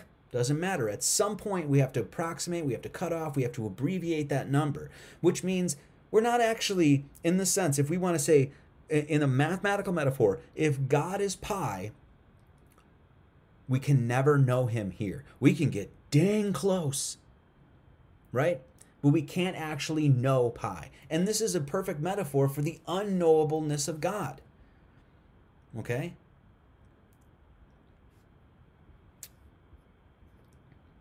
Okay. I think hopefully that makes sense. Down here is the corruptible, and we seek the incorruptible. Down here is the temporal. We're temptation into the tempo, the rate of time, into the temporal existence, and we seek eternality, and change the glory of the uncorruptible God into an image made like to corruptible man. Okay? We seeking the incorruptible, the uncorruptible God, made an image made like to the corruptible man, right? Once again, we seek the eternal. Every man striveth for the mastery is temperate in all things. Now they do it to obtain a corruptible crown, but we an incorruptible.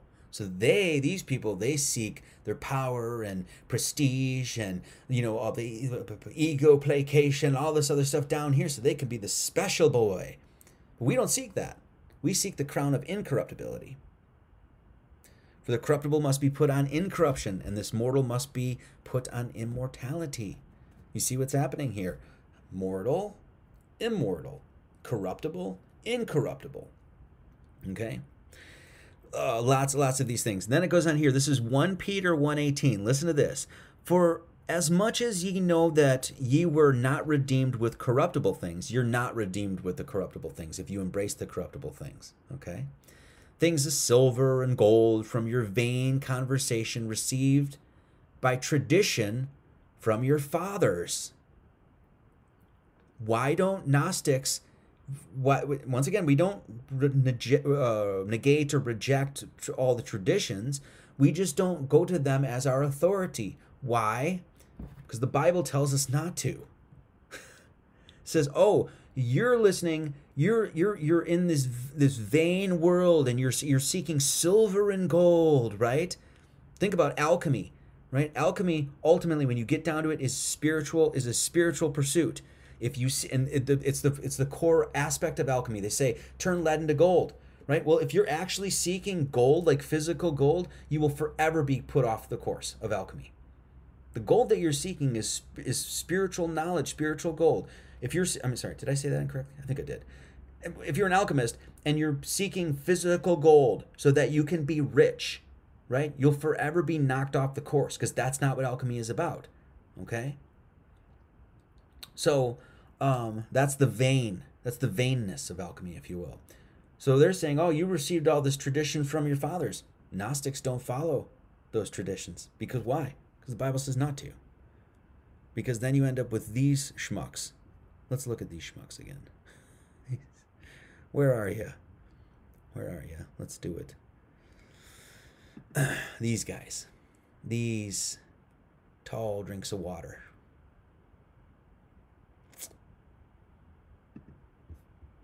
Okay. So, and life is a mystery. And that's what Gnostics do. They pursue the mystery. The mysteries of the kingdom of heaven have been given unto you. Knowledge of those mysteries have been given unto you.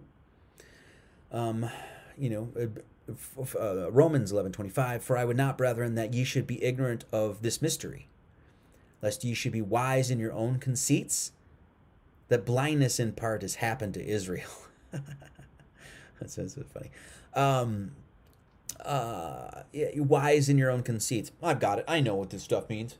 I don't need to tell you. But it's like, well, then you'll go and ask some of these Christians some basic questions about their book. And they'll be like, you must be a devil worshiper. Conceited. Vain.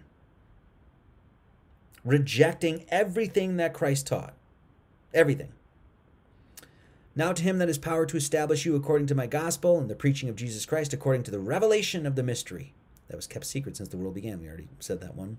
But we speak the wisdom of God, the knowledge of God, in a mystery, even the hidden wisdom, which God ordained before the world was even begun, before he said anything, before there was emanations of light, or he was even concocting the ideas of, I'm going to separate this thing into heaven and earth and spirit and matter. Before all of that, before any of it began, the mysteries of the kingdom of heaven of God were created. Were there. Okay? Tons of mysteries. Ephesians 3:4, whereby ye read, we may understand my knowledge in the mystery of Christ. Gnosis. It's gnosis defined. How that by revelation, epiphany, moment of clarity, aha moment, he made known unto me. He made it. He allowed it. The mystery. Having made known unto us the mystery of his will. Behold, I show you a mystery. We shall not all sleep, but we shall all be changed. 1 Corinthians 15:51. Okay? And, this one's good. And to make all men see what is the fellowship of the mystery, which from the beginning of the world hath been hid in God. Hid. Occulted. Who created all things by Jesus Christ. Totality. Oneness. What do you think all things is, right? So I don't know how anyone can read these lines and then read like the definition of gnosis and reject any of this stuff. It doesn't make any sense. Neither shall they say, lo here, or lo there, for behold, the kingdom of God is within you. We don't go to men, say, oh, you got the answer. You're going to tell it to me. Where do you go? Where do you go? We dance around in a ring and suppose. But the secret sits in the middle, in the center, and gnosis.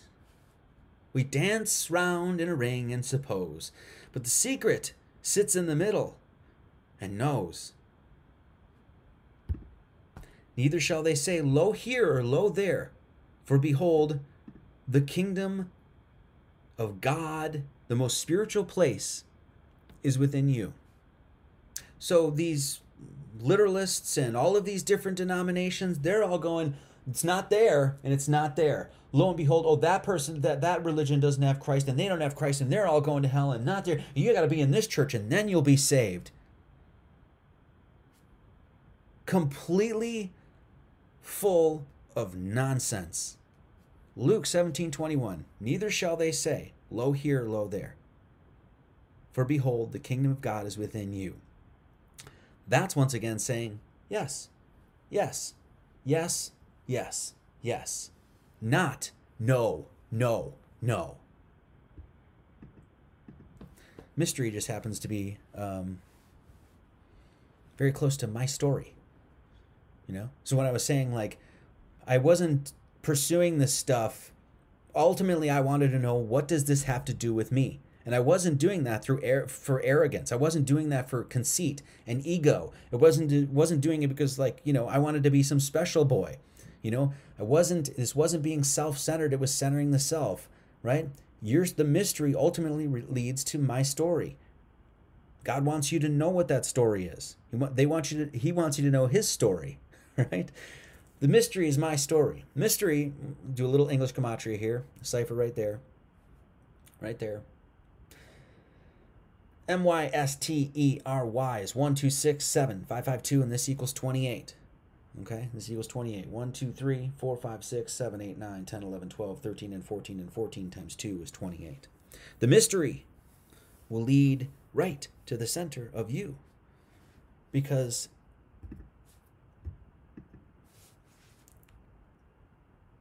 behold, the kingdom of God is within you. And oh man, gnosis thyself. Oh man, this is the Delphic Oracle. This is, you know, it's been attributed to Pythagoras, the Delphic Oracle, a bunch of different things. I think St. Augustine maybe allegedly said it or whatever, who knows. But man, know thyself, and you shall know the universe and the gods. Man, know thyself. Man, image of God, gnosis. Have that knowledge, right? Seek that knowledge, and you shall know the universe and the gods. Okay? The true Gnostic realizes that you are the temple of God. Okay?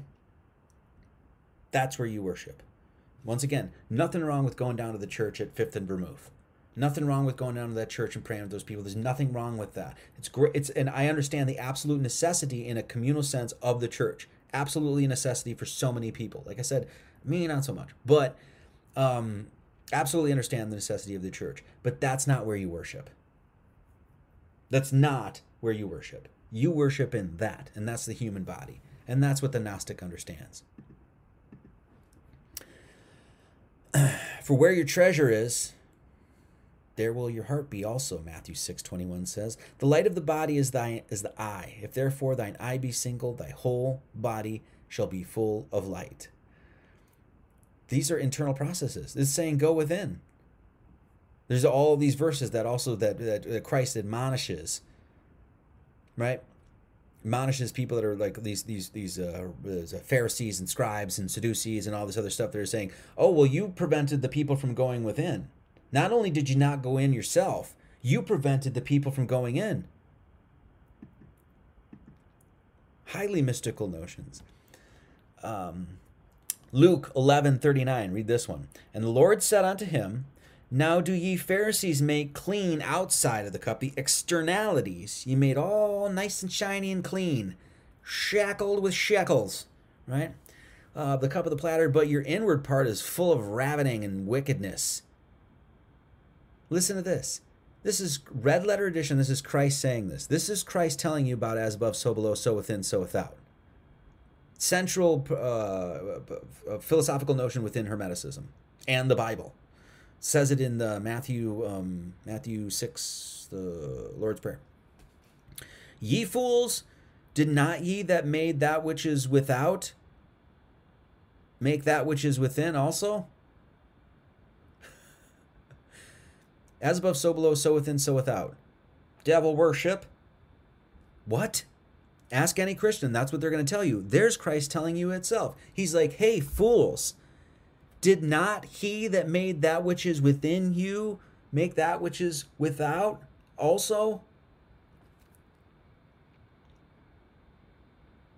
When you recognize it within, when you seek it within, they dance around the ring and suppose, but when you get to that center, then you know, then you gnosis. And when you know and you see it, then you can go out into the world and see God everywhere.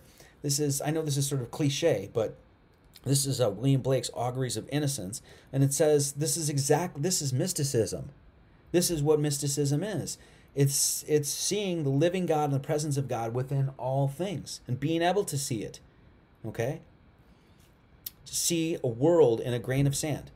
The entirety of the universe. I'll say this. I did this video called "The Universe in a Nutshell." I think it's on GnosticAcademy.org. But it was, when I was undergoing a lot of this stuff, I was just walking in the woods in the back of my house in Albany. I was writing my book and stuff like that. And I looked down and I saw this acorn. And I picked it up and I was like, that's an expression of the entire universe. And I ended up doing a video on it, right? Because this is mystical insight. This is saying, God's here. Okay?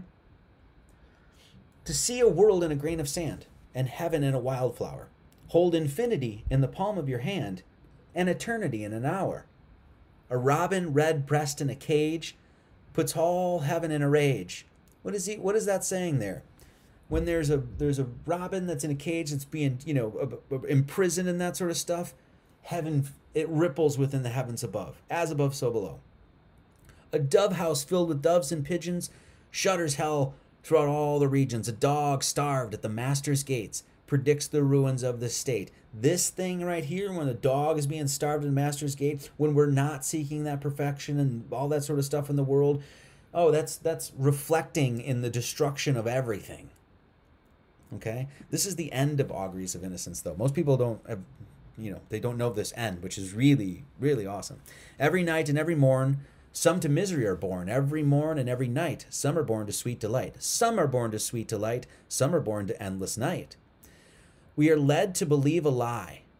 When we see not through the eye, if thine eye be single, thy whole body shall be full of light. When we do not seek within, we dance around the ring and suppose, but we want to know. Which was born into a night to perish in a night. When the soul slept in beams of light, God appears, and God is light. To those poor souls who dwell in night, but does a human form display to those dwell in realms of day. The beginning of my new book, Lord Jesus Christ, says this. The first time I saw Jesus was on a trillium flower. The first time I saw Jesus was on a trillium flower. True story. Now, I'd seen images of Jesus my entire life, right? People believe, like, go to church and this guy on a cross and stuff like that, and people think that's what Christ is. Like, there he is. He's on the cross, and this, and somebody's poking him with the side and stuff like that, and blah, blah, blah, blah, blah, right? The mystic is saying, no, Christ is all things and everywhere. So therefore, I should be able to see Christ everywhere. So I open this book and I say, the first thing I say is this. The first time I saw Jesus was on a trillium flower. True story. Now that sounds like a bunch of poetic, philosophical nonsense, except I actually bring mathematics to that. Okay? Because it's like, no, Christ is there. You mean to tell me God's not there? Well, what is that made of? Not God?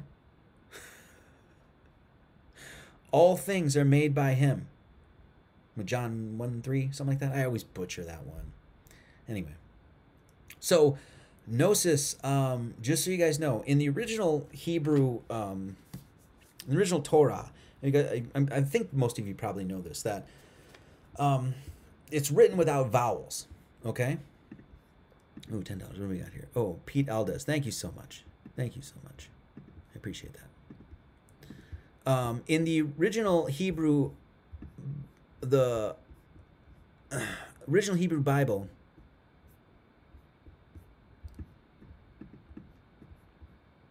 the micro and macro as opposed to blow. The original Hebrew Bible was written without vowels. Okay, so and there's tons of reasons why they did this. Number one, it's to train your mind to actually put things back and to see patterns. I mean, we could talk about this for a long time actually, because there's a ton of reasons why they do this sort of stuff. It's to show you that things are encrypted in there. It's to tell you about the difference between consonants and vowels and how important those things are. It's essentially the odd and even of languages. That's essentially what it is. When you look at mathematics as a language, you have odd and even numbers, or primes and non-primes is another way you could look at this. Vowels and consonants are the same sort of thing. So in the original Torah, they don't have the vowels in there. So they just have consonants, right? And so we can do this with our own language, and I've done this many, many times, and it reveals all sorts of things. But the first book of the Old Testament is called Genesis, okay? It's called Genesis, as we all know. Well, when you remove the vowels of Genesis, do you know what you get? Gnosis.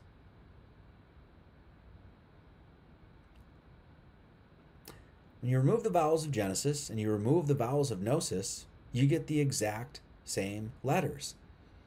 So the first thing that Genesis is trying to tell you about, when you understand that there's an encryption there, when you understand that there's layers, when you understand that there's anagogical truths, when you understand that this is esoteric, when you understand that there's deeper meanings there, when you understand that there's a reason that they didn't put vowels in there, but there's a reason that there's vowels and consonants. When you understand all that stuff and you embrace those things and you study them, and you're ready to receive, then God's going to open the door and be like, hey, guess what, man?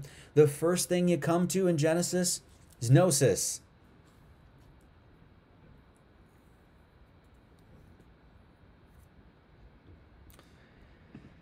And we like to deal with pi a lot on this channel. Good old transcendental number, right? No. Why is no spelled with a K in English? Most people will look at this and they'll see this is why our language is so botched. It's so full of wizardry and trickery and stuff like that, and it's all a devilish language and blah blah blah blah blah. It's all cobbled together, doesn't make any sense, right? No, there's reasons that our language is constructed in the way it is. Why is no spelled with a K? Doesn't make any sense. Now what? Well, it's because they're actually encoding deeper metaphysical truths. No is K-N-O-W is 3124. Remove the vowel of O in there. What do you have? K-N-W. What would it be? Would it be 314? 3124 is a numeric permutation or anagram for pi. 3.142. Same numbers. Okay. Remove the vowel of no. What is no? It's gnosis. It's the same thing. So if you want to know the mysteries of the kingdom of heaven, you got to employ gnosis. Okay?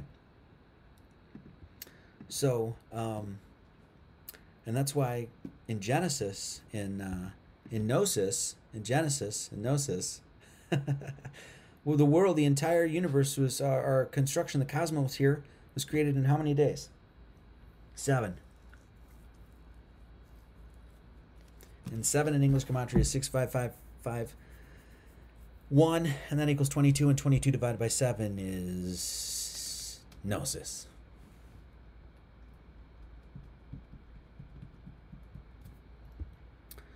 So I think that's going to do it. I think that's going to do it. Thank you all so much. I appreciate it. $9.99 from the Rebel Preacher. Thank you so much. All right. Thanks again, Marty and Jen. Small Axe. Thank you so much. Ooh, Gnostic Revelation Mysteries. $10. Awesome. Thank you so much. Speaking of Gnostic Revelation Mysteries, there will be another teaching and preaching over at Gnostic Revelation Mysteries on the YouTubes there. YouTubings. Head on over. He's already got it uploaded. He does this every Sunday, so I do my thing. He does his. And so if you want some, more information about this stuff, head on over there. Gnostic Sunday School, Awaken to Righteousness. So this one's called Biblical Non-Duality.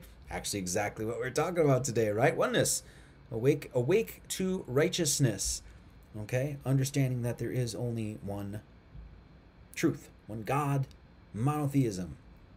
Okay?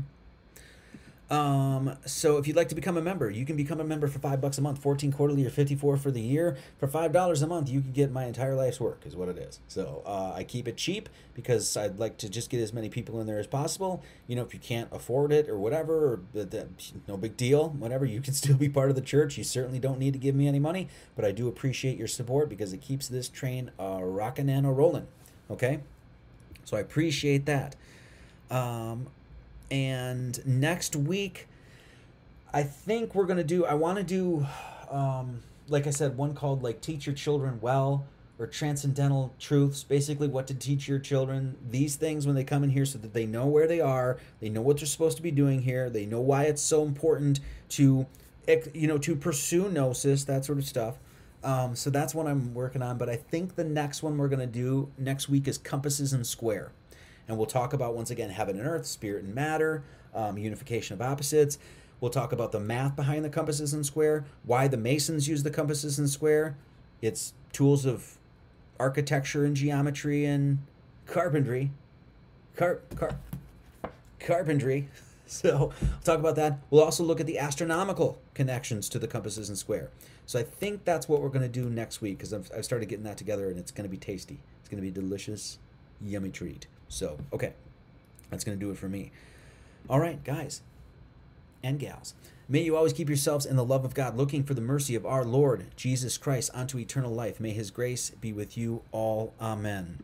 Thank you all for sticking around for 2 hours today. I knew this was going to take a while, and I wanted to, I just really wanted to hit on all the things, because there's so, like I said, so many people that have faulty ideas and misconceptions, and, you know, misconstruing what this stuff means, right? And it prevents them from understanding the Bible. And what we're going to try to do is do a little repair on that, try to fix that a little bit, right? To the people that are ready to hear, okay? But those that have the eyes to see and the ears to hear and are ready to hear it, okay? So tithing is important, Jacob Law says. I appreciate it. If you can't do it, though, whatever. It's totally fine. It's totally fine. I'm going to do this as long as I can. So, all right, that's going to do it for me. Guys, thank you so much. I will see you next Sunday, okay?